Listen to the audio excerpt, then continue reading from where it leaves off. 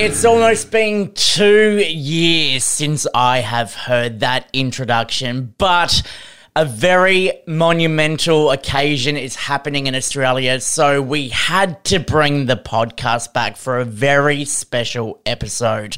My name is Brownie, it's been far too long, and today we are back to celebrate the return of Good Things Festival, which will be hitting up Australia's East Coast this December from the 2nd to the 4th. And it is going to be a huge return to form with headliners Bring Me the Horizon, who you might know recently performed in Malta and did an amazing throwback to their heavier roots. We don't know what the band have in store for Australia, but this is their very first festival headlining slot down under, so we can only imagine what they have up their sleeves. The band are going to be joined by the likes of Deftones, NoFX, who are going to be playing Punk in Drublic in full, The Amity Affliction, Gojira, One OK Rock, Chasing Ghosts, Cosmic Psychos, Fever 333, Ginger, Jaden, and a whole stack more. To see the full lineup and full ticketing details, you can head over to wallofsoundau.com. But on this very special episode, we're going to get you up close and personal with 4 bands from the lineup.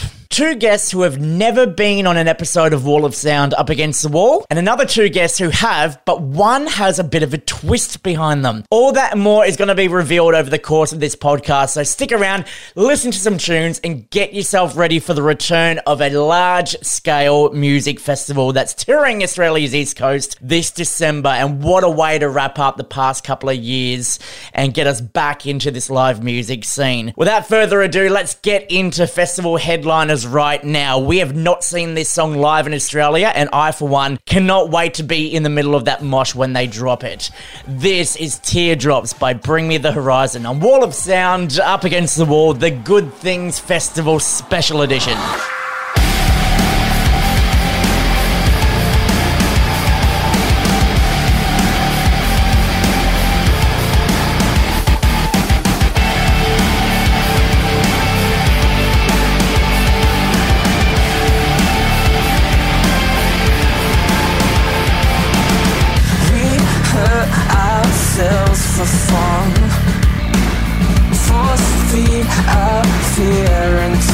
Hearts go numb, addicted to a lonely kind of love.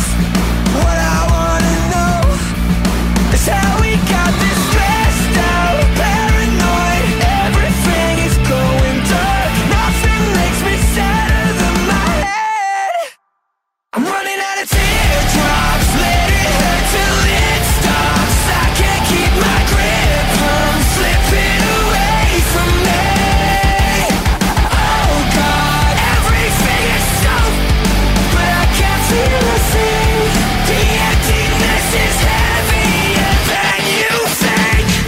Tripping on the edge, high as a kite, I'm never coming down. And if you hear me, guess you know how it feels to be alone. That's how we get this stressed out, paranoid. Everything is going dark, nothing makes me sadder than my head. I'm running out of teardrops, let it hurt till it stops. I can't keep my grip, I'm slipping away from me. Oh God, everything is so, but I can't feel a thing. The emptiness is heavier than you think. Your violent, tragic state of mind, lost my halo, now I'm my own antichrist. No violent, tragic state of mind, lost my halo, now I'm my own antichrist. Running out of teardrops, let it hurt till it stops. I can't keep my grip, I'm slipping away from me. Oh God, everything is south, but I can't feel a thing. The emptiness is heavier than you think. I'm running out of teardrops, let it hurt till it stops. I can't keep my grip, I'm slipping away from me. Oh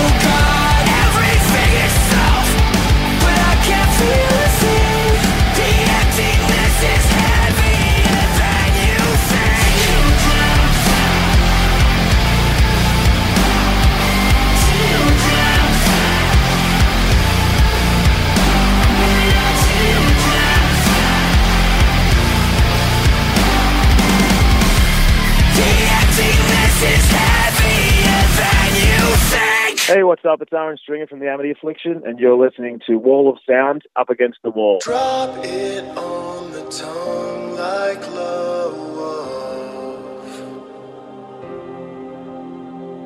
Even though you know it won't be enough. Let me try.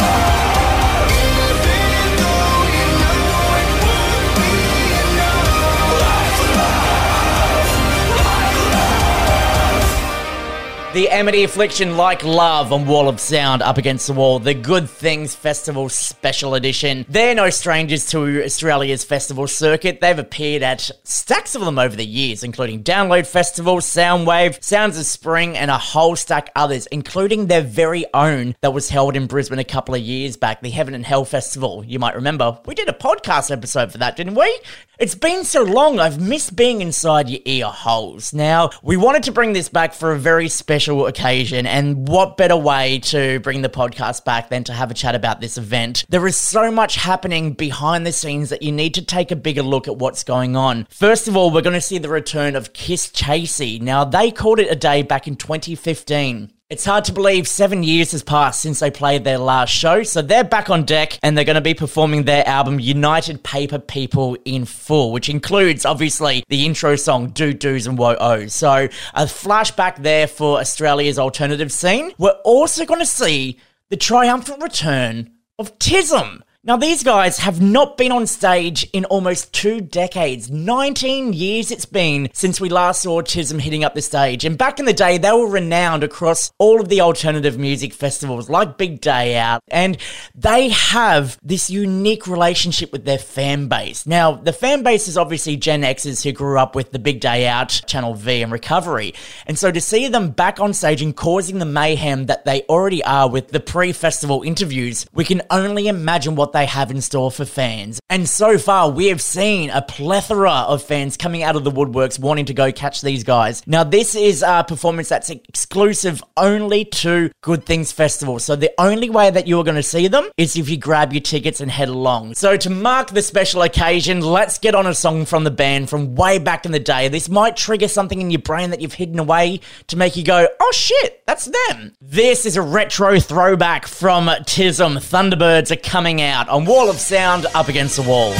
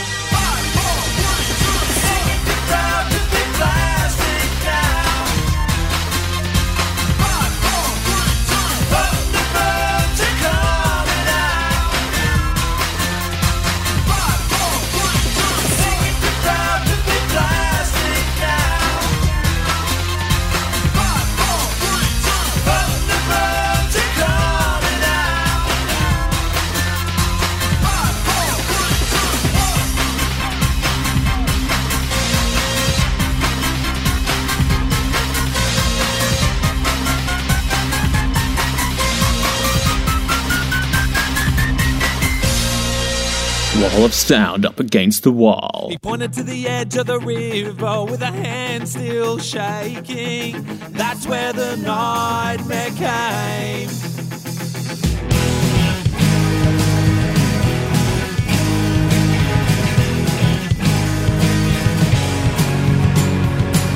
Bunya, the auntie scream as the Jarjons begin to run. Quickly to the tops of the trees, they shot them down like Legion Autumn. So I go there in the summer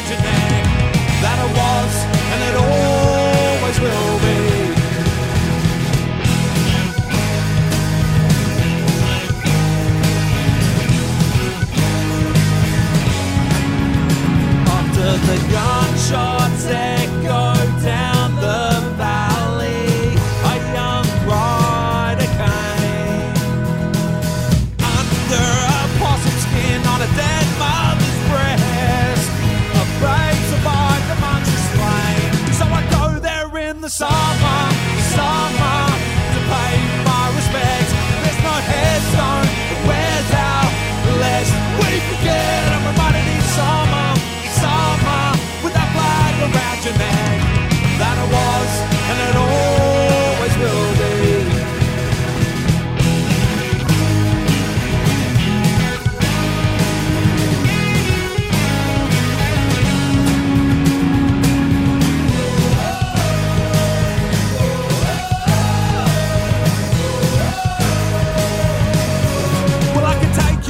This summer,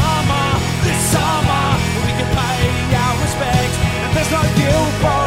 Although you might need to jump the fence, and it's not for me to forgive.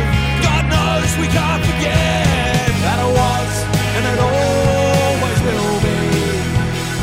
That I was, and it always will be. That I was, and it always will be. One band I cannot wait to see hitting the stage at Good Things Festival is Chasing Ghosts, fronted by the man and icon that is Jimmy Kyle. Now, if you're at Night and Day Festival, you would have noticed the band in a very intimate setting, and Jimmy on stage with the Welcome to Country that he has been renowned for, doing it at Unify as well. He joins us now, and mate, you're stepping up with a massive touring festival. How's it feel being on this massive lineup? Yeah, it's pretty amazing, pretty stoked. It was, just thinking bloody Soulfly and Deftones and, just 15 or 16-year-old me is just going, go away. This is real. But look, Jimmy, it's so well-deserved. Chasing Ghosts has been touring all around the country. You just wrapped up a tour recently with Body Jar, and this is all on the back of your Homelands EP that you released back in June in 2021. Obviously, we've seen the band coming up the ranks of the alternative scene, but also yourself as an advocate for Indigenous affairs and the storytelling and education. Tell us again why this is such an important topic for you to, get on stage and educate the scene about everything that's happened in the past. Look, well, firstly, as a Thungari man, that's important to me to respect my culture, my people, my old people. But also, I think many Australians often say that they weren't taught anything at school, that they don't mean to often put their foot in it, but they've not been educated. They're not really conscious of what's occurred.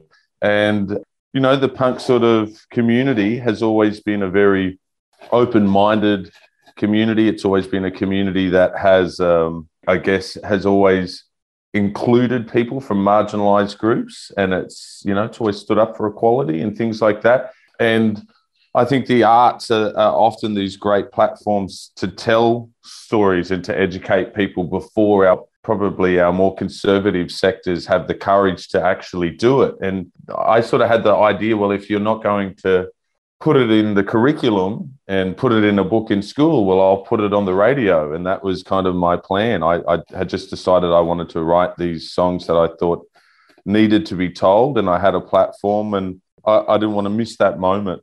And, there's all those songs over the years, songs become these anthems for change, for movement. They become these moments for that mark time, whether it's Beds Are Burning. And I guess what I've been to a couple of places where, people are just singing along because it's a catchy song, and that's fine. That is what it is. But for me, it's an opportunity to have these conversations. These massacres that occurred around Australia, they occurred under our feet. They occurred under all this concrete. They occurred quite often and were deliberately done by many people who are up on statues in Australia. And look, that's one thing that I actually learned through yourself, Jimmy, and Chasing Ghosts. You drive through regional towns which are named after settlers and people like that who have these atrocious histories, and they have towns named after them. And this is just a way to signify, hey, what they did in the past was bad. Here's a story about what happened.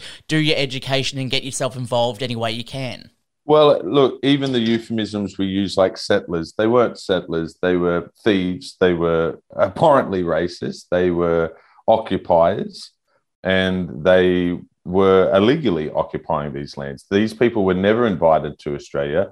They did what the world's largest empire did everywhere. They stole what wasn't theirs. And we can't have serious conversations with our children about, well, you can't steal stuff, but it's okay for Aboriginal people's sovereignty to be stolen. That's called cognitive dissonance. If you believe that theft is wrong, then the theft of lands of Aboriginal people consequently must be wrong to you. If you don't believe theft is wrong, then perhaps you don't see an issue. I would imagine most people believe theft is wrong. Yeah, exactly. Yeah, and they're turning a blind eye to these stories. But, with someone like yourself educating about what happened in the past, it gives people a better understanding of what actually happened back then. Because, we didn't really get this kind of education in school growing up. Well, let me put it to you this way, my brother, is we talk about it as in back then. I just want to be very clear for people. It is not 230 years ago. The last really well-known massacre I can think of was done by a Northern Territory police officer who led the Northern Territory Police for about 40 years. He killed about 400 people. It was known as the Coniston Station Massacre. And the Coniston Station massacres were about 96 years ago. They were in 1928, so in between World War I and World War II. These are not old ideas. This is, if you want to understand why we still have severe problems with racism in the Northern Territory, in Queensland, in Western Australia, in many parts of Australia, it's because less than 100 years ago, police, in this case, were openly killing people in the public sphere. And so when we think about, the Anzacs, and the reverence we have for the Anzac spirit and how that still is played out today, we don't see that with a memorial style approach to the grief that's happened for First Nations people. We don't have frontier wars being acknowledged. We don't have national days where we grieve for the hundreds and hundreds of thousands of Aboriginal people that were massacred and murdered. And I guess, I grew up on things like Rage Against the Machine, where punks and people that played alternative music spoke up and they used their microphone as a way to talk to, speak truth to power and to tell the masses what was going on in a way that might connect with them. And the punk music was always about, politics and speaking up and about, sharing history. And so I guess I'm just an extension of that long line of artists that have come before me, the Midnight Oils as well, obviously, another one that's probably dragged a very ignorant generation of people through some very difficult subjects. So I'm just trying to do my part, but I want people to understand massacres that have occurred in Australia are not just one or two. We're talking hundreds of thousands. This is the way the land was cleansed of Aboriginal people. We were exterminated and killed like any other genocide around the planet. Yeah, and the way that you're telling these stories and the way that you're educating as well gives people the understanding, and maybe it'll have them taking that step back and realising something needs to be done about this. Action needs to be done across the country. They need to play their part and have their voices heard because of the Indigenous groups who are trying to get this done. But, you got the left-wing people who just tend to turn a blind eye to everything and just hope that it, fades away. But this isn't fading away. This is something that's getting more and more important as each and every year progresses. Well, I would push people towards a conversation around treaty. We are the only Western nation on the planet. We're the only Commonwealth nation, rather, on the planet that doesn't have a treaty with its First Nations peoples. That's about 165 countries that all have beat us to that place. And, we see it. We know the Treaty of Waitangi, which is the treaty in New Zealand between Maori and Pakeha. We know that treaty has some shortcomings. It's not perfect. But we also know, as people growing up in continental Australia, when we go to New Zealand, or when the conversation is even had about Maori people, there's so much more respect and reverence and connection and relationship between the white and black populations in New Zealand than there is, say, here in Australia, that everyone can notice it. And some of that has to do with the distinct differences within our history, but some of it does have to do with things like treaty helping to create restorative justice, also to be able to give Māori people their rightful place back in society. And we would like to see similar sort of concepts and discussions happening here. And we need our non-Indigenous brothers and sisters to stand up and say, we do live on Aboriginal land. And what happened and what is happening to Aboriginal people is not right, and to explore the conversation, realizing that they can be part of the solution and to help people get justice and not part of the problem. People aren't going to lose 235 years. They're going to gain 60,000 years. And, you know, it's like a high tide, it lifts all boats. If Aboriginal people are doing well in Australia, that's good for everyone else. That doesn't take away from other people. That actually serves everyone else well. And the reason we really probably haven't done it in the country is what people are scared of is that Aboriginal groups might actually have some say over what occurs on our lands. And yeah, of course we will. And I know what we wouldn't do. We wouldn't do what the rest of the population has done, which is make more animals extinct than any other country on the planet, which is cut down 90% of the trees. And now the floodwaters just take all the soil and they rush it straight out to the ocean because there's no trees. The koalas have nothing to eat. We wouldn't do that. These are the things that we would make different choices about. We see that we have a relationship with the land and we need to look after it so it looks after us. It is not an endless resource that can just be take forever. You must give back.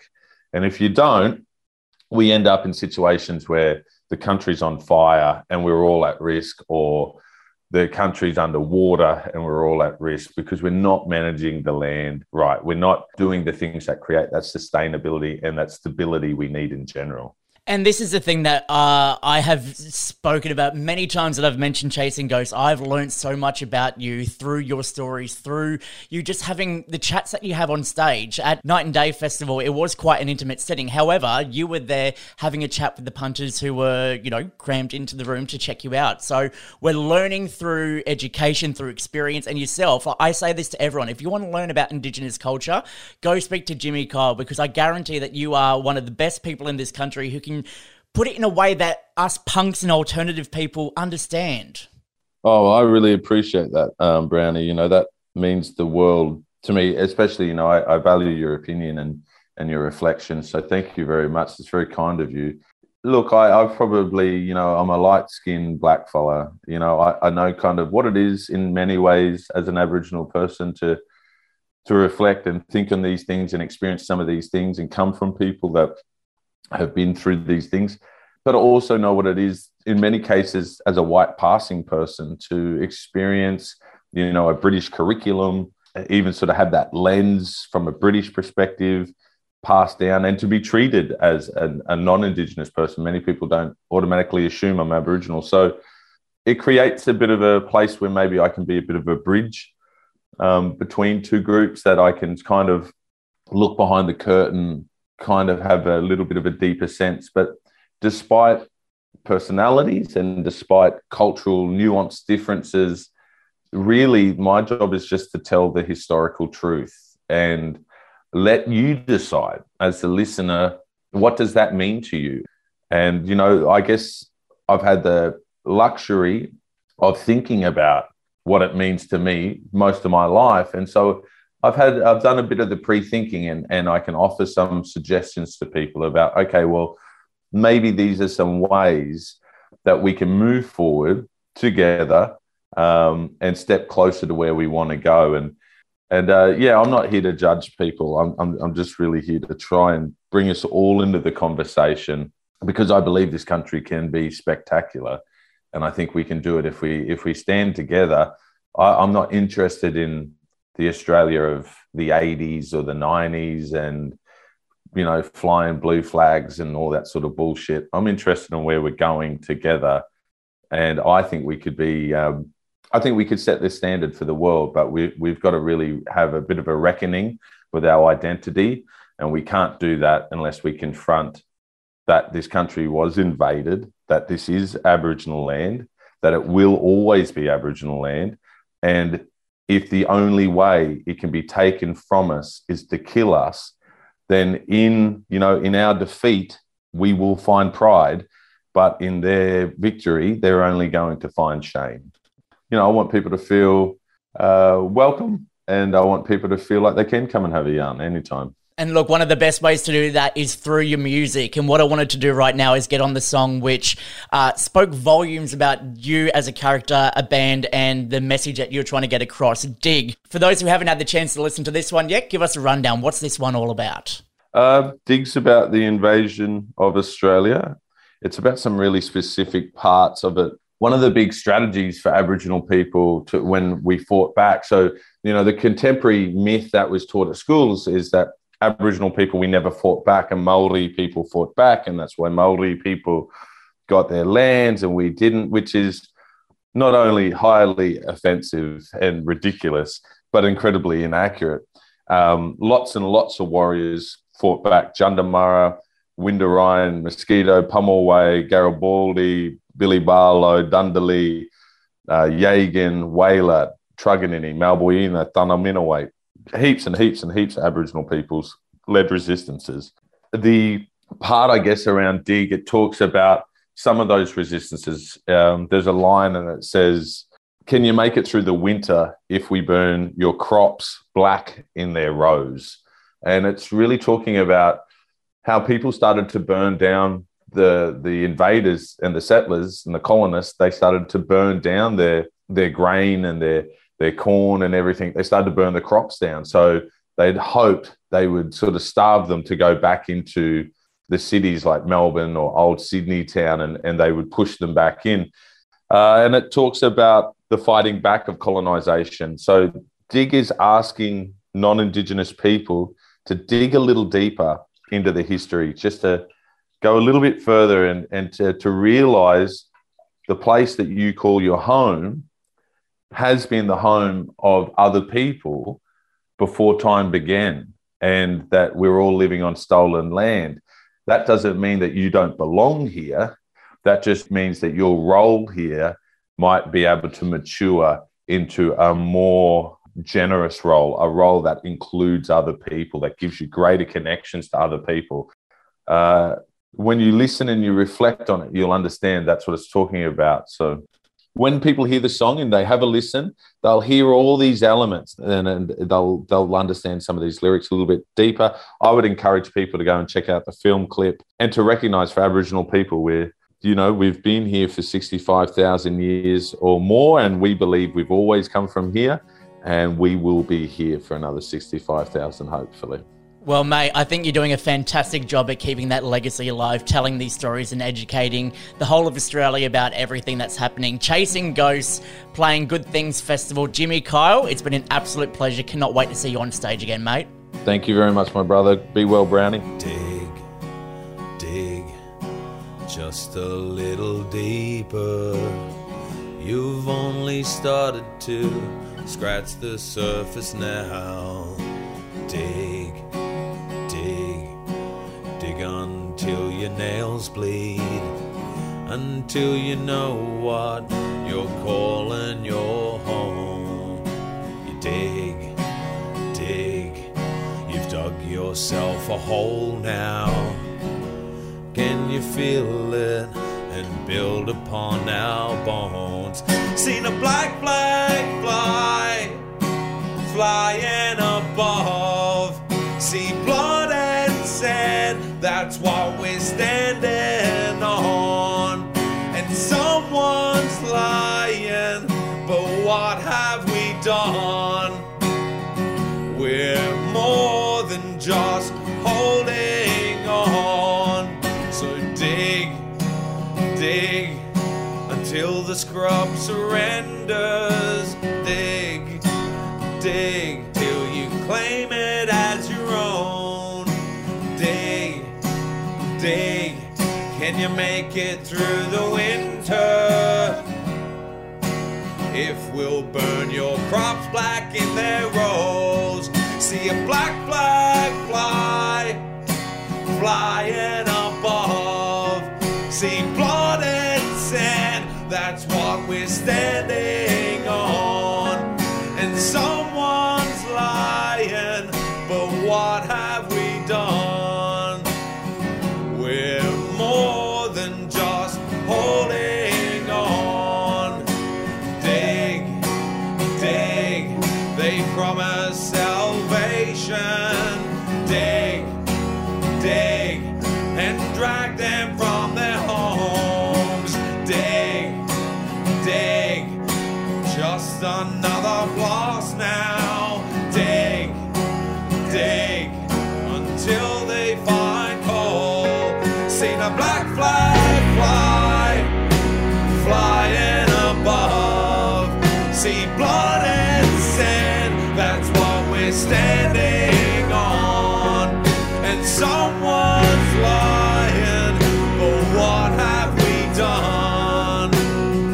We're more than just holding on. Dig, dig, we'll bury another cousin. Dig, dig, we'll bring their body home.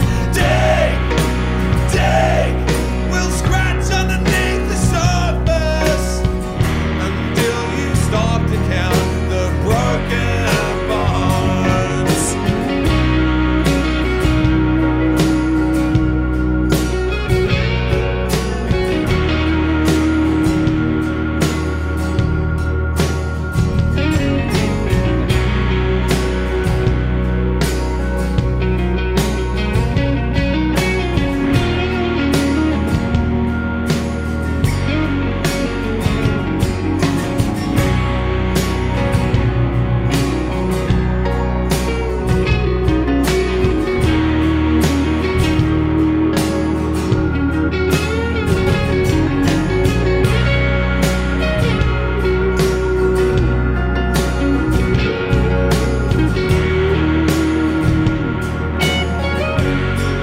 Well, I hope that you know. Well, I hope that you know. Well, I hope that you know. Well, I hope that you know.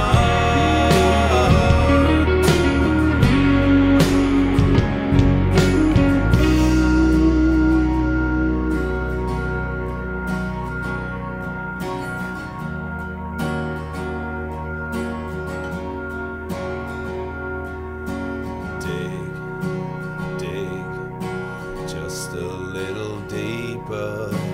Dig, dig, just a little deeper.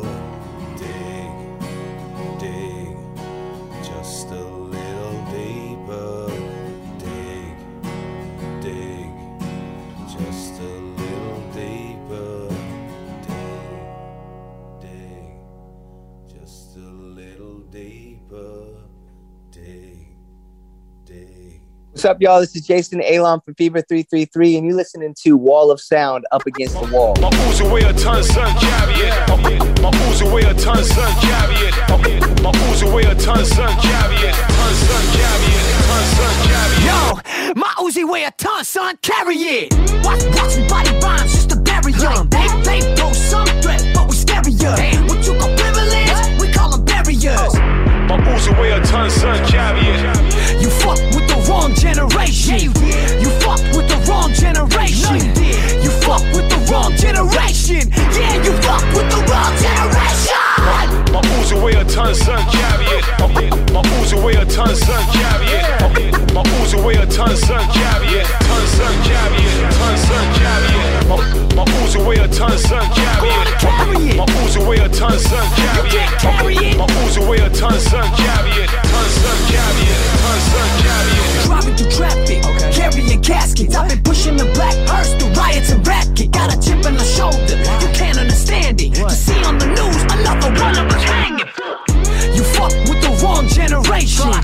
You fuck with the wrong generation. Yeah, you fuck with the wrong generation. Yeah, you fuck with the wrong generation.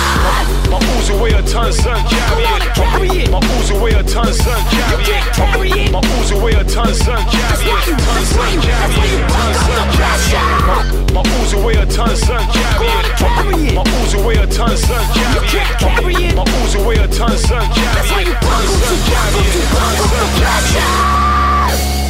Listen up! You fuck with the wrong generation. You fuck with the wrong generation. You fuck with the wrong generation. Oh, you fuck with the wrong generation. You fuck with the wrong generation. You fuck with the wrong generation. Yeah, you fuck with the wrong one.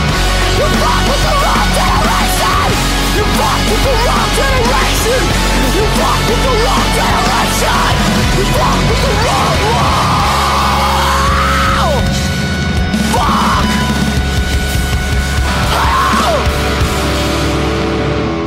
The next guest is no stranger to Wall of Sound Up Against the Wall. He's appeared multiple times. The last time was when the band came down under in 2019 for Download Festival, and now they are heading back down under for Good Things Festival. Jason Alon Butler from Fever 333. Welcome back to Wall of Sound. Wow, look at that intro. Amazing. Well, thank you for having me. I appreciate it. We've always got to roll out the red carpet for a bloke like you because, mate, every time you get in a room, you just fuck shit up. In a good way, that is. You jump into the crowd. You climb on anything physically possible. We just saw this recently at your Download Festival performances over in the UK. Are you keen to get back to Australia, climb a tree and hang out with a koala? I most certainly am. That's actually exactly why I'm coming down under. It's just to hang out with a koala. Sorry to everyone else that wants to see music. I'm just going to be in trees. So that's where you'll catch me. Well, does that mean you're going to get some props now? We're going to put some trees on stage with you and a couple of koalas. And instead of climbing the really high scaffolds, you just climb that and just get really high on eucalyptus. That's what I was going to say. You know what? Honestly, it's not even going to be me. It's going to be a little koala in a jumpsuit. That's what y'all are going to see. Well, look, if you're looking for recommendations and people to do some stupid shit, I'm available, mate. Look, we have been waiting for Fever to come back. You guys obviously put out this stellar album, Strength in Numbers, back in 2019. You followed it up with the Wrong Generation EP in 2020. So you have this plethora of new material that we are waiting to see. Obviously, the world turned to shit. How did you fare going through the pandemic, and what have you learnt most about yourself coming out the other side? Oh, that's such a good question, isn't it? That is the question of the past couple of years. I think for me, I got through it all right. And I know that's, it's almost like blasphemy to say, but I had a kid the day that we went into lockdown in Los Angeles. I had my second child. So I was, I guess the irony and I guess the sort of beneficial irony is that I got to spend a lot of time with my youngest son.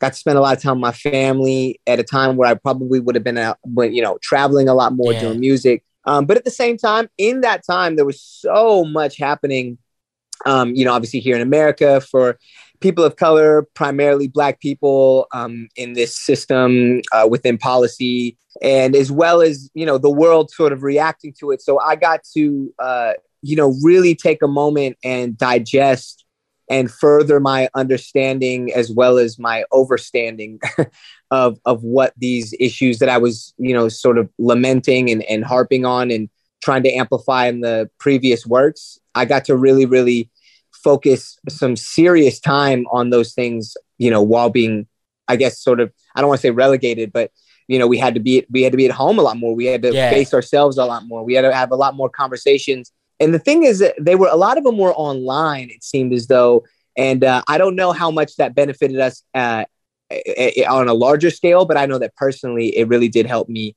with, just like my way of thinking of things and the way that I get through them. It's a testing time for everyone. I mean, one of the last things I remember writing about was seeing you out and about with the marching and being in the front line following the tragic passing of George Floyd. The Wrong Generation EP came out and it kind of encompassed everything, all the anger, all the issues that were going on in America at the time. And those issues kind of continued on and boiled over until Trump got out. But they're still relevant to this day with everything going on. I mean, just for example, your standalone single Trigger was released about the gun violence, and it's a song that keeps coming back to mind every time something like that happens in America. So it's something that, you've released this song and it's stuck in history, but it's also going to be something that keeps getting brought up and is relevant with everything that keeps happening there. Yeah. And I mean, that's the thing. I've done a few interviews now. People say like, do you feel things have changed? If so, how, this and the other? And to be completely honest, I don't. I don't think things have changed. And that's because there is so much work to do that I think that when it becomes, when we're getting when we're getting justice in piecemeal, the sort of relative acceptance of what change is, it doesn't seem like any. And so for me, it's really just me trying to find a way to continue to discuss the things that I think need to be discussed, but not only discuss them, but act on them too, Yeah. really be about it. And that's really what I've been doing. Honestly, a lot of people are like, where you been? Where's the music? This, a lot of what I've been doing is trying to involve myself in the changes that I think I want to see. And that's one thing that you do so well. I mean, whenever there's an issue that comes around, we listen to what you say, JC. Whether you're screaming it at us, whether you're mentioning it on Twitter or social media, people stop and they take in what you say. And I guess what you're saying is, with all the issues that are happening and the songs that you're writing about, your experiences with this, it's something that takes a while to sit. So people need to sit on it, to savor it, to taste it, to let it sink into their soul and then realize, okay, this is what he's talking about. This is the change that I can do, the jump in and help out the band, and not only the band, the country, the world for the better and everything like that. It's something that takes a bit of time to sink in, really.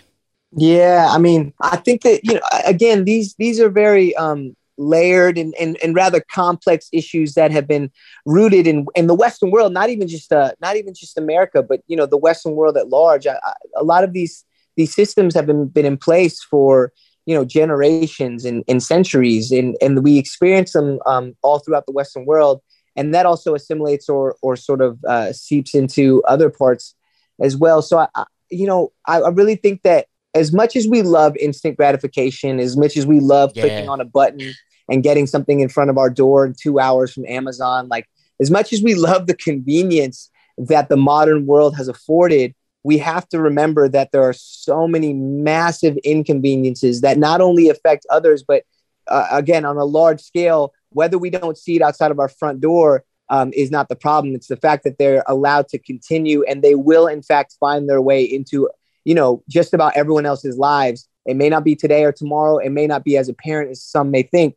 But, I think the pandemic is a great indicator of how something so far away can find its way, to your home and create a very, very less than ideal scenario for you. So I think that's kind of what I try to get people to understand, is that this may not be something you're directly affected by or that you think you're directly affected by, but nonetheless, it should be something you consider or at least know about. It's all part of history, It's something that you need to realize what's going on around you. So many people bury their heads in the sand to what governments are doing and what's actually happening in their own backyard. And the only way they find out about it is by musicians like yourself, like The Activists, like Rise Against, for example, who write these songs that resonate with people and make them go, hold on, they're singing about something that I should probably act on. And then from there, they, get the confidence behind them to get involved, join an activism thing, or, start making those slow changes. But over time, it does progressively work. And it's just feeding it to the masses of people in a slow amount of time to get them ready for when they're ready to jump on board, I guess. That's right. I mean, at the end of the day, I think that there's a spot for everybody in the change, right? In progress. And progress is what helps us sustain as a species, as humans. And I think that everyone has a place, and not everyone's place is on the front line. Not everyone's place is on the microphone. Not everyone's place is, ostensibly shouting from the roofs their beliefs or subscriptions to ideologies or theories or policies. I don't think that everybody needs to be doing that. But I do think that we've gotten to a point, especially me as a father now, the way that I perceive the world and the world that my children will inhabit. I do think that, unfortunately, due to the debts that have been bestowed and left behind upon my generation and those that I will leave for my children, we are all but duty bound to at least pay attention to what we do and how it affects posterity. I truly do believe that. Jason, I could sit here and listen to you talk all day, man. I've learned so much through the years with you being in Let Live, getting into Fever 333, and just watching you evolve into this fantastic human being in the music industry who's absolutely trying to make a difference. And with your words, with your experiences, you're educating us. So, mate, thank you for doing what you do. It is awesome to be a fan, but it's also to watch from the sidelines and go, yeah, this guy's absolutely killing it with what he's doing.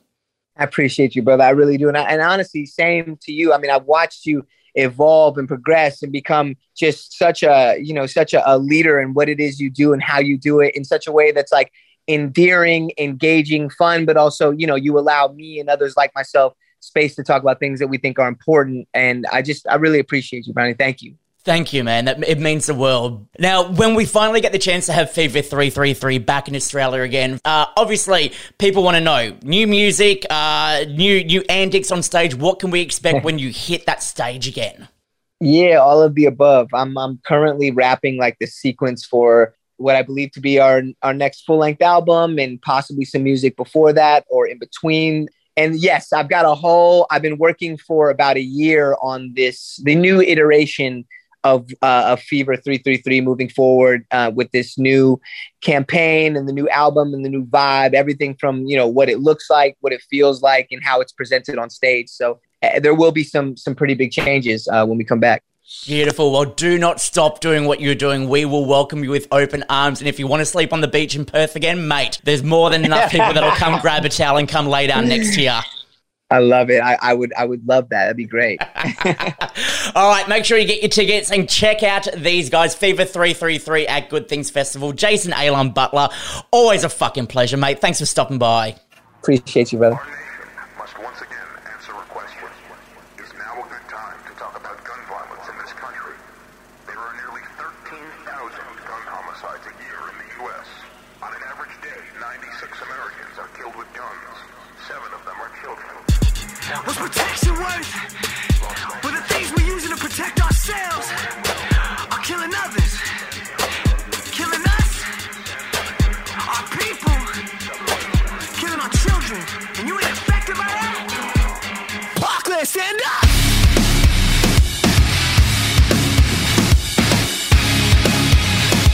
The only ones and you ours. Yes, I am from the hood. Yes, I am anti-gun. See, I stay on my boss shit, but I was not born to run. And did you really think that we was gonna let this shit go? Well, did you really think that we wasn't fit to explode? Oh! Pull the trigger, or get shot.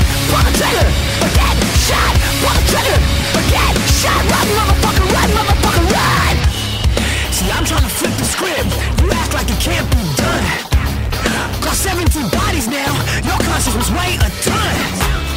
But did you really think that we was gonna let this shit go? And did you really think that we wasn't fit to explode? Oh! Pull the trigger, or get shot. Pull the trigger, or get shot. Pull the trigger, or get shot. Run, motherfucker, run. Pull the trigger, or get shot. Pull the trigger, or get shot. Pull the trigger, or get shot. Run, motherfucker, run. Pull the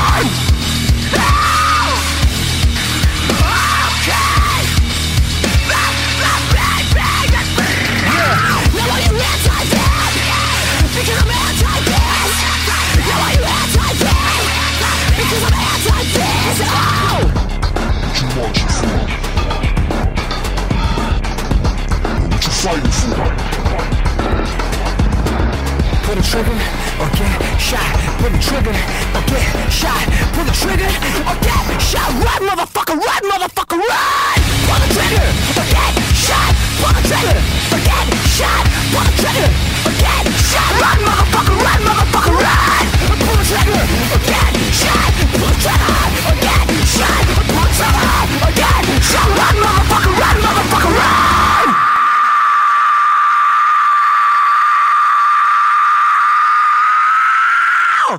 Fuck! Hey, this is Nikki Bruman from Blood Command, and you're listening to Wall of Sound, Up Against the Wall.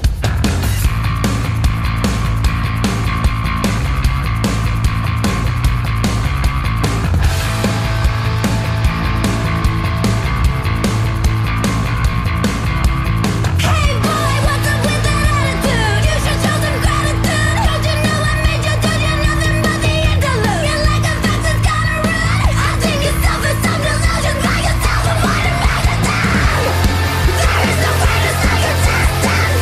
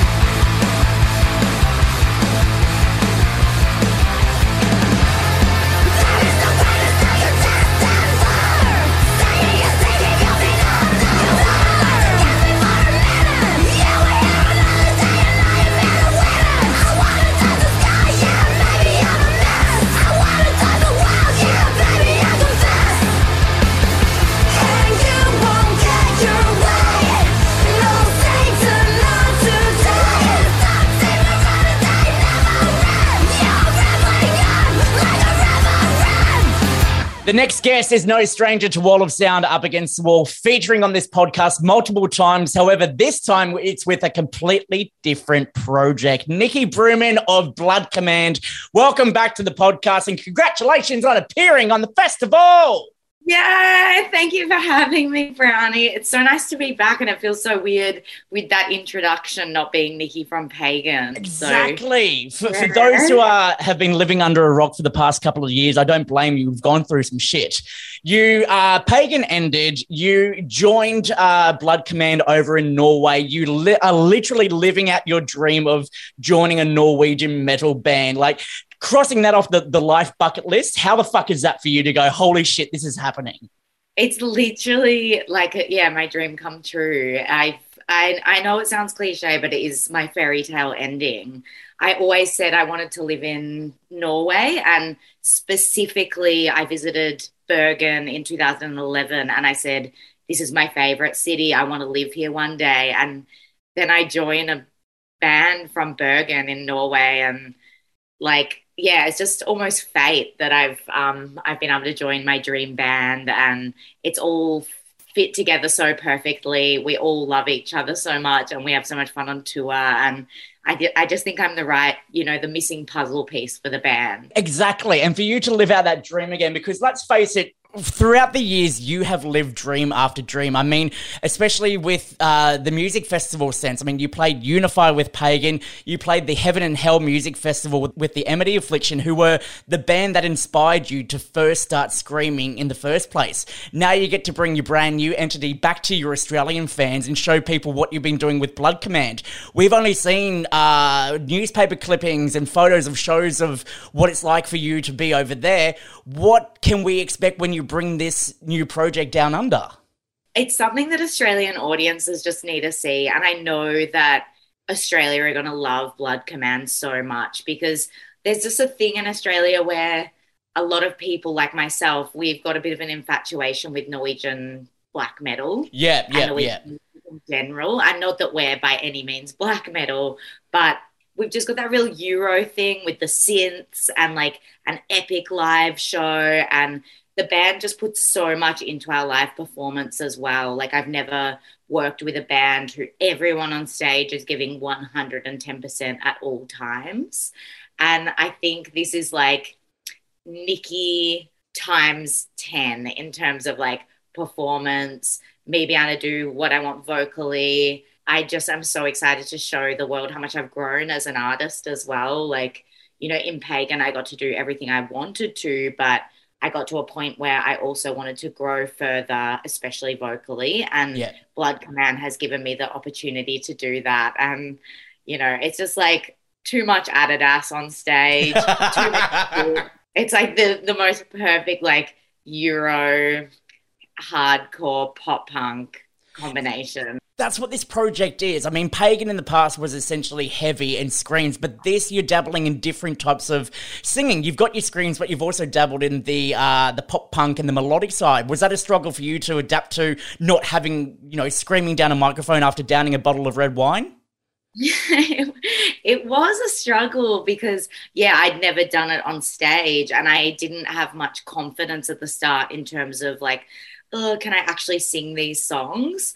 But when I got out of that headspace of doubting myself, I realized, hey, I can actually sing, and I'm a good performer, and I need to just back myself. And in Pagan, when we broke up, and the breakup was very amicable, there was no bad blood or anything, but when we broke up, we were writing our second album at that time, and I wanted to put some clean vocal stuff in there. So this has just been an amazing chance for me to get to do what I wanted to do with Pagan. And I just feel really lucky that I've been able to push myself artistically and like sing these amazing songs that I genuinely think these are the, like, Ingvar, who writes majority of Blood Command's music, is one of the best songwriters I've ever listened to. He's just a genius when it comes to songwriting. So I just feel really lucky I get to sing them, and I'm really happy with like how I've grown as an artist, and I'm really like worked hard for this too. So You have. It's been an absolute pleasure watching and following your journey from the very early beginnings to the fact that you sold everything, got on this plane, flew halfway across the world and joined this band that you have always wanted to be a part of. And then you're releasing songs like A Villain's Monologue, which completely, absolutely blew us all by surprise. Like when that announcement came through with you being in the band and that being the lead-in song, it was like, yeah, this was destiny. Yeah, it was meant to be. And I had so many people say that too. Those months of having to pretend like I wasn't doing anything was so hard, because when Pagan split up, I found it quite difficult to deal with. I wasn't ready for the band to break up. And, you know, like the guys just wanted to go their own separate ways. As I said, there was no bad blood, but I personally wasn't ready for the band to split up. So I took that breakup really hard. Like, you know, breakups are hard. As you do, exactly, yeah. And this is a big one where, you know, you put so much of your heart and soul into this project for it to then just go, yep, that's it, we're parting ways and we're doing something different. Yeah, exactly right. And so when I got the offer for Blood Command, because Ingvar from my band was a fan of Pagan, he'd seen we'd split up, he jumped at the chance to ask me what I was doing with my music career. And yeah, it was, for me, it was like, you know, one door closed, another open, yeah. Yes, right away. And genuinely also, I was a fan of Blood Command anyway. So it was just, yeah, the most perfect timing, the most perfect thing. But yeah, keeping it hush-hush for those months. I'm like, you know, like putting up the balaclava photo where I wouldn't release my face and stuff. And a few people speculated that it was me, but I think they were like, how could that be possible? She lives in Australia and they live in Norway. And then by the time we got to announce it, I felt so proud and so excited. And exactly like you said, Brownie, like it was the perfect fit. It was just meant to be from the start. And then from there, you've just come out guns blazing. I mean, the singles that we've heard so far, Nuns, Guns and Cowboys, The End Is Her, A Questionable Taste in Friends is one of my favourite song titles. We really can't wait to hear what you do with this album, Praise Armageddonism. But when it comes to showcasing this band in Australia for the very first time, it's Blood Command's debut trip down under. Is that right? Or am I wrong there? It is? Yeah. No, it is, yeah. So how are you going to encompass everything that you've brought to the band and their history and perform that on stage? Will it strictly be all the new songs with you, or will you go back into the archives for the true fans? Yeah, it's a great question. We've been we've just finished a tour with Kvelertak, who are also an amazing Norwegian band for those who don't know.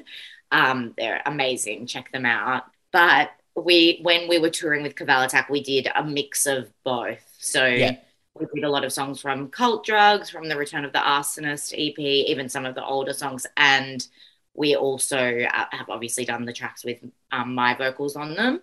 So it'll be majority Praise Armageddonism stuff, but there'll also be some old goodies in there. I'm just going to bring my most Slav look possible. So head to toe Adidas, maybe even a bottle of vodka on stage. Red wine days are over. Long gone. We stepped up to vodka now. There's going to be too many pink and purple bright lights. It's just going to be Blood Command to the extreme. And I just think that Australian audiences will become addicted. They'll be into it. Well, look, we joined the cult beforehand, and I can't wait to join whatever this community is going to be called, the Blood Command crew, when you head down under. This one's the Awake team. The Awake team? Oh, all right. I'll figure out how to do the hand gestures and all that soon. All right. Now, with the singles that you've released so far, to give people a great understanding of what they're going to expect when they see Blood Command for the very first time at Good Things, what do you reckon we should get on now to get everyone pumped up for your set? Yeah, I think, A Villain's Monologue, definitely. By the time we're performing, though, Praise Armageddonism will have been out to the world well and truly, as it's out on 1st of July. So I think get into the intro track, as that's like a personal favourite of mine. Oh, okay. Cannot wait to dive into the world of Blood Command. Nikki, it is awesome to see your face, hear your voice again, and we can't wait for you to come back to Australia momentarily before you fuck off and go take on the Norwegian black metal world. Yeah! Thank you, Brownie.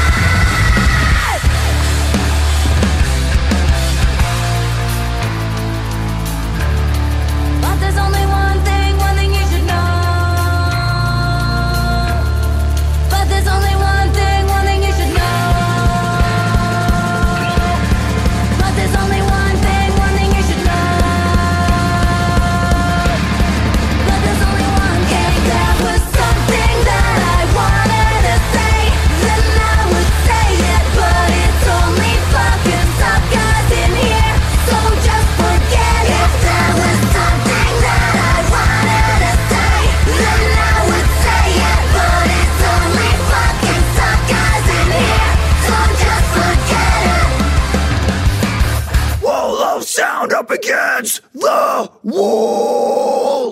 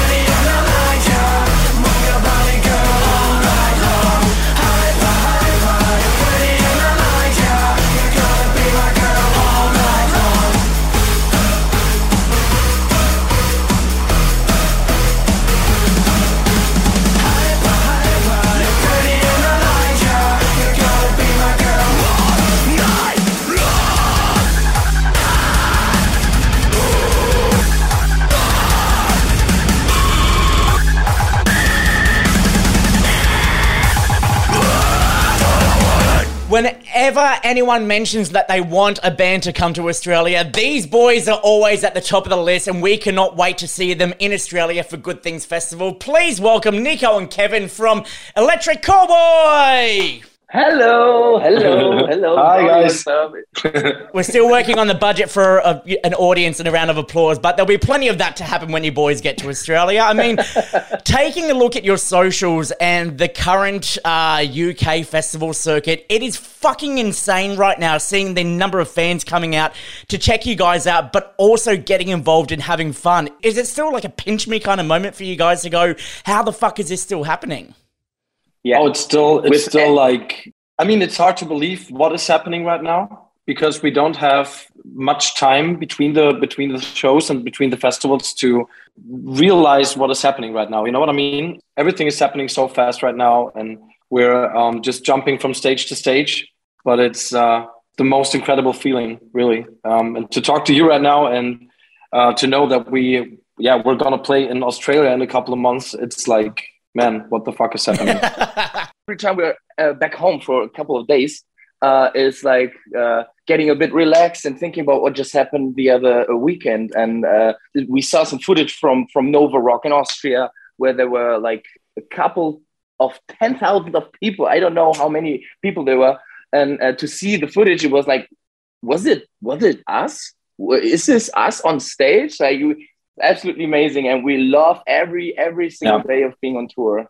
And it's good because you're just keeping up the momentum. I mean, we first discovered you in Australia on the back of Hyper Hyper. Nico, that's about 2 years almost to the date that you've officially joined the band as well. And from there, it's just gone gangbusters with every single release that comes out. We got the moves. I mean, Pump It. We can even talk about the Eurovision stuff that you guys tried to do. For you to jump into a band and then have that sort of happen, Nico, was it hard to keep up at first, or were you ready to jump in and get the ball rolling as soon as possible?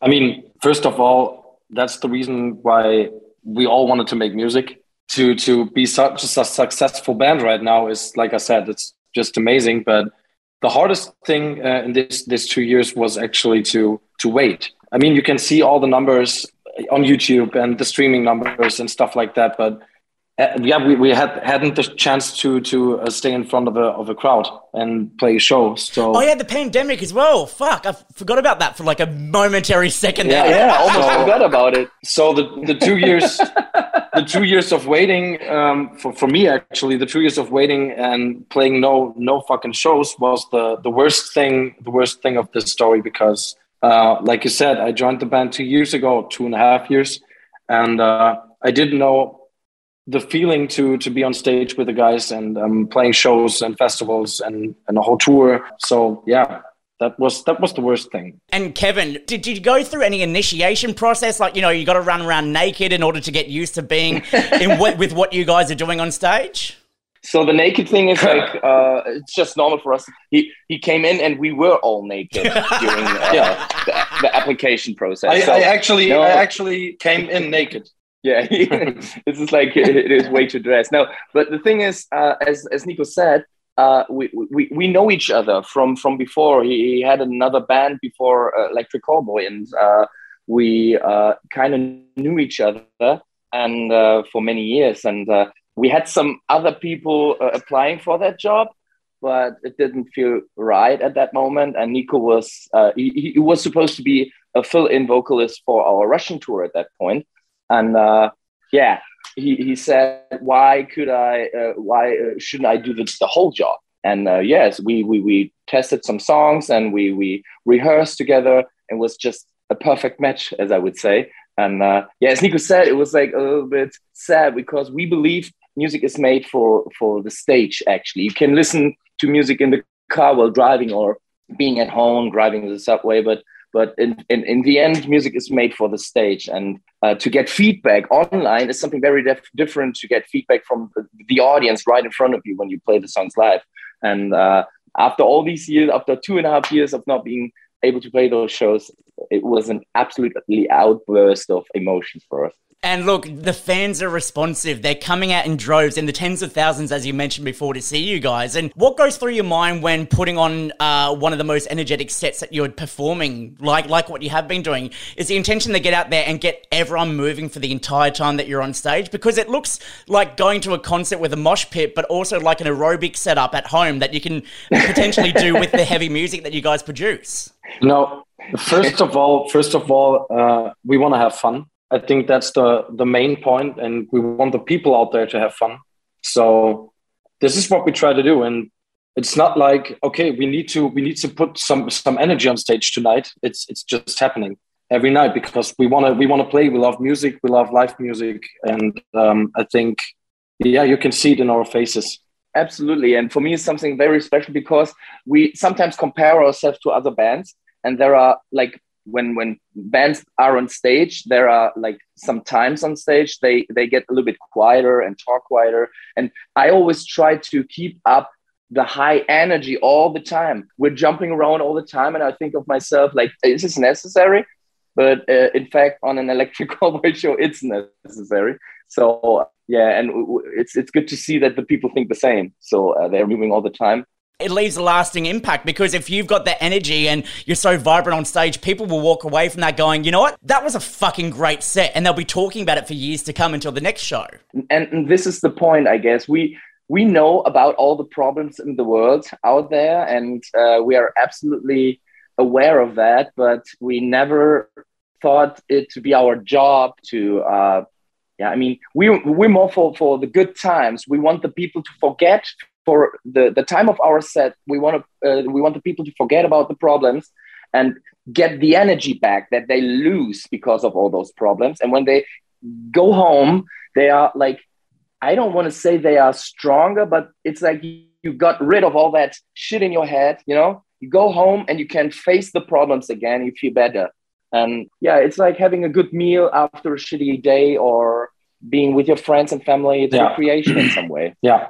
And that's the greatest thing about heavy music. I mean, we can go to shows like this, we can scream. Like, if I was to scream at home, someone will call the police and obviously there'll be a domestic disturbance thing kind of thing. You go to a show like that, but then you combine the metalcore sound that you guys have with the electronic stuff. It kind of harks back to like early Enter Shikari, Skip the Foreplay and LMFAO, just that party anthem jam with breakdowns. And that's what I feel like this scene has been missing. And you guys have filled this hole that, you know, we used to listen to this about 10 years ago. And now you're back again, and it's just, you know, us being old 30-year-olds reliving our teen years. Yes. and this is actually, and it's funny that you call out all those bands, that you mention all those bands, because these are all influences that we have. And when we started, when we started that band, we always we loved hard metal music and we loved breakdowns, and we still do. But it was also that the scene was too black and too tough, you know what I mean? And we wanted to make fun of ourselves and like loosen everything a little bit up, you know, like getting people a little bit more with a smile on their faces and stuff like that. And right now we're known for that fact, you know, that we don't take ourselves too seriously. I mean, we want to be taken seriously with our music because it's hard work, but what we bring to the stage and what we bring to the people is supposed to be fun, you know? This is actually one of the things why I love to play in that band, because we have no real boundaries. We can do whatever we want. If we want to do some more electronic stuff, we can do it. If we want to do some hip hop stuff, we can do it. If we want to do some folk, in German we say Schlager. Like I said, there are no boundaries. We can mix up everything that we want to. So this is like, in the songwriting process, the best feeling, because you don't have to overthink every song and everything you're doing. And this early on as well. I mean, like you were saying before, the scene is so full of dark and you know, black clothing. You pick up merch from a band, it's predominantly black, and it's really hard to find color. However, when we go out and buy vinyl variants, they're every color of the fucking rainbow, and you collect them all. Like, I've got a billion behind me there, and they're all like beautiful colors, but it really shows like the inside of us. And I guess you're just an expression of what metalheads are really like. Yes, we look scary, but we love to fucking have fun. Absolutely. And we love how the scene has changed over the years. When we started, we had a really hard position in the scene, you know, because nobody took us serious in a way of, we never were metal only, we never were pop music. So we were too soft for the one side and too hard for the other side. And people take music and music genres to divide from each other. People want to be in groups, you know, they want to feel as a family, you know what I mean? Like they want to feel unique. Yeah, and by doing music that is in between, you kind of attack both scenes a little bit. That's what the people felt. But nowadays, everything is tighter together. They come closer together, and we absolutely love. You don't know what music a person likes from the way he's dressing, for example, and I absolutely love it. You know, there are so many people that look like rappers, hip-hoppers, and they do actually like our music or any other hard music and other way around again. So we absolutely love that the scene is getting closer together. And welcoming, it doesn't matter what you listen to, just as long as you like good music and breakdowns and you pick someone up if they fall on the floor, that's what it's all about. That's what it is. Exactly. And for me, I never was a fan of music genres, because it's very personal. It's about emotions. When you listen to a song, you either like it or not. And that's what it's all about, you know? It doesn't depend on what genre it is or whatever, and you can like it or not. And that's what what's important. Well, it's funny you're mentioning that, Kevin, because one of the things about music in the world that brings everyone together, and it doesn't really matter what the music sounds like, is Eurovision. And Electric Callboy tried their hardest to get into Eurovision, and we got behind you as much as we could, so much so the band didn't make it in. However, we hosted on Wall of Sound our very own Eurosound song contest. And you boys took it out. You boys got the number one spot with 242 votes, beating Malta's entry of Mark Storis and Ghost from Sweden. So it proves that you have a following behind you that's not just the core scene. People love unique and random kind of acts, and I think you encompass all of that together with what you produce in your sound, your stage show, and just your personalities. I mean, I'd love to sink a beer or two and get on it with you. That is so cool to hear. That is so cool to hear because we never aimed for that, you know? We never aimed for that. It's not that we thought about how to get as many people as possible to like our band. It's more like we always did what we like, and this was the result. And this is such a good feeling to be yourself and still have people that like you. And we're in such a good position. And the whole ESC thing, it was a funny story for us, to be honest. But Germany was not ready. I mean, maybe the world was, but Germany didn't notice it because we have there are so many. Let me tell you that in Germany there are so many people responsible for the Eurovision Song Contest that are old as fuck, and I really mean it. They have their gray hair. It still has another gray hair. It's like they are old potatoes, and they even called us. They called us and told us, could you please make some good vibes for our artists that we choose. And the problem was that, as you saw maybe on the Eurovision Song Contest, it was still good music, but it was not eye-catching music, and it was not the music that the Eurovision Song Contest needs. So the sad thing about that story is, first of all, pretty sorry for the other artists, because it felt like nobody's talking about the artists that are in the finals. Everyone was talking about Electric Callboy that, is not going to the ESC, actually. So that was I was a bit sorry for the other artists, actually. But the thing is, the whole ESC story was not our idea. There were, I don't know, I think there was a comment under one of our videos where someone was like, hey, these guys should go to the ESC.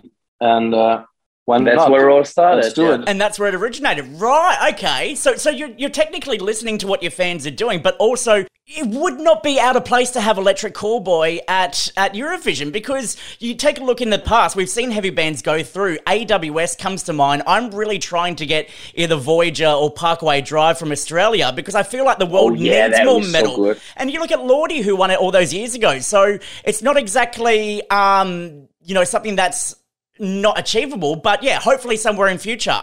Yeah, absolutely. And in Germany, we have some cool TV shows, and we're working on getting on them, because we want to bring our kind of music to some other audiences as well, to the grandpas and grandmas out there. And maybe like it too. Well, let's get the whole family involved with Electric Callboy. You're coming to Australia for Good Things Festival, December 2 to 4. We cannot fucking wait to see you guys down here. So get down here, and then we'll have a big party jam. Absolutely, we will. We finally come to Australia, man. That's so fucking amazing, really. We had that, we thought about that so many times during the last years, and now it's actually happening, and we can't wait. We said that before. We had a video taken the other day, and it was just emotional for us, because it's always good to have a first time, and this is going to be a wonderful first time for us in Australia. Definitely. I can guarantee. Don't worry, we're not going to use lube either, so come on down and we'll have some fun. A nice one. Brownie, thank you very much. It was much fun. Thank you. Summer mood, hot sand under my feet. Cold beer, cheap wine, yeah, that's all that we need. We got the moves, and everybody's like, oh fuck yeah, let's do it again. We got the move, when everybody's like, yesterday we drank too much, let's do it again. We got the grow, so everybody put your hands high up. Tonight is the night. We're young, we're free, 7 on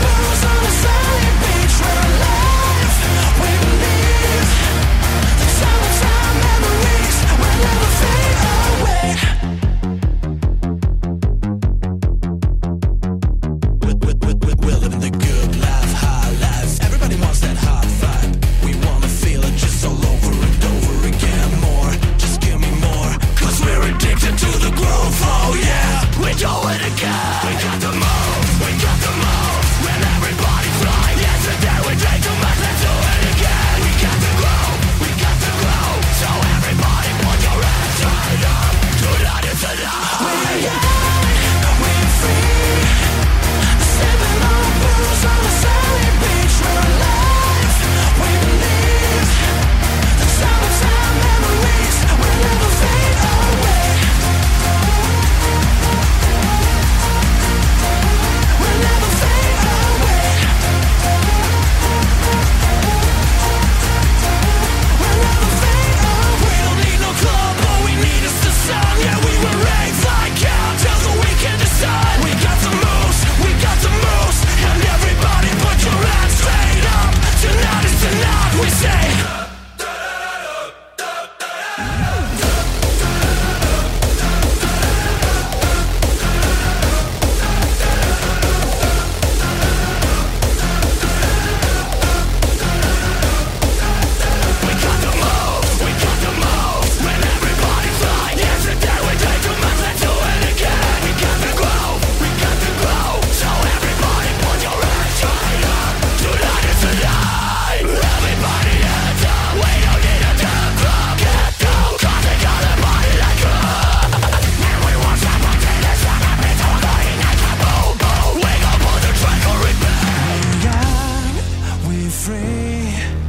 Sipping on booze on a sunny beach. We're alive, we believe. The summertime memories. We're young, we're free. Sipping on booze on a sunny beach. We're alive, we believe. The summertime memories will never fade away. Will never fade away. We'll never fade away.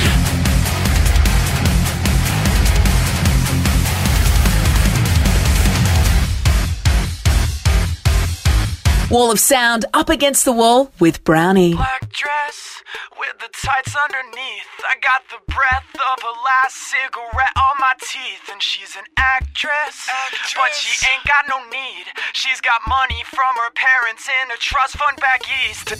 Tongues always pressed to your cheeks, while my tongue is on the inside of some other girl's teeth. You tell your boyfriend if he says he's got beef that I'm a vegetarian and I ain't fucking scared of him. She wants to touch me, woo. She wants to love me, woo. She'll never leave me, woo.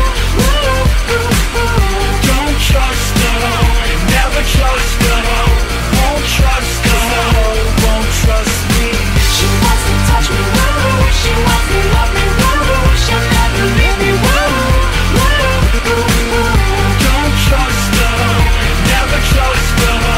Won't trust her, won't trust me. X's on the back of your hands. Wash them in the bathroom to drink like the bands. And the set list you stole off the stage has red and purple lipstick all over the page. Bruises cover your arms, shaking in the fingers with a bottle in your palm. And the best is no one knows who you are, just another girl alone at the bar. She wants to touch me, woo. She wants to love me, woo. She'll never leave me, woo. Don't trust her, never trust her. Won't trust her, won't trust me. She wants to touch me, woo. She wants to love me, woo. She'll never leave me, woo. Don't trust her, never trust her. Won't trust her, won't trust me. Shush, girl, shut your lips. Do the Helen Keller and talk with your hips. I said, shush, girl, shut your lips. Do the Helen Keller and talk with your hips. I said, shush, girl, shut your lips. Do the Helen Keller and talk with your hips.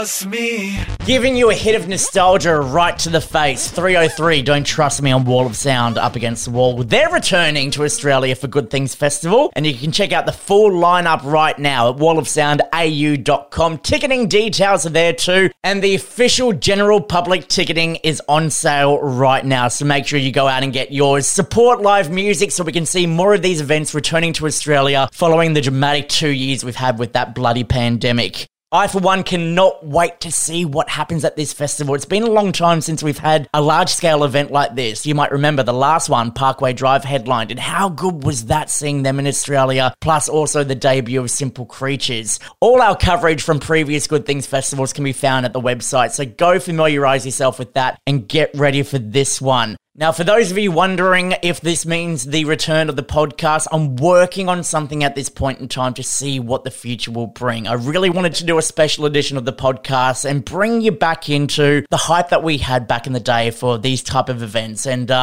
whilst I'm still trying my absolute best to deliver Tom DeLonge for episode 100, the normal episodes that we normally do, it's proving to be a little bit more difficult than I anticipated. So I promise you, episode 100 will still be for Tom DeLonge, but maybe we'll just jump to episode 101 and see what happens from there. I don't know the future of the podcast, but I do know that I really want to bring it back and I want to service it to you because of all the support you've given it over the years and the fact that it grew bigger than ever anticipated. So watch this space. We might do some more special episodes.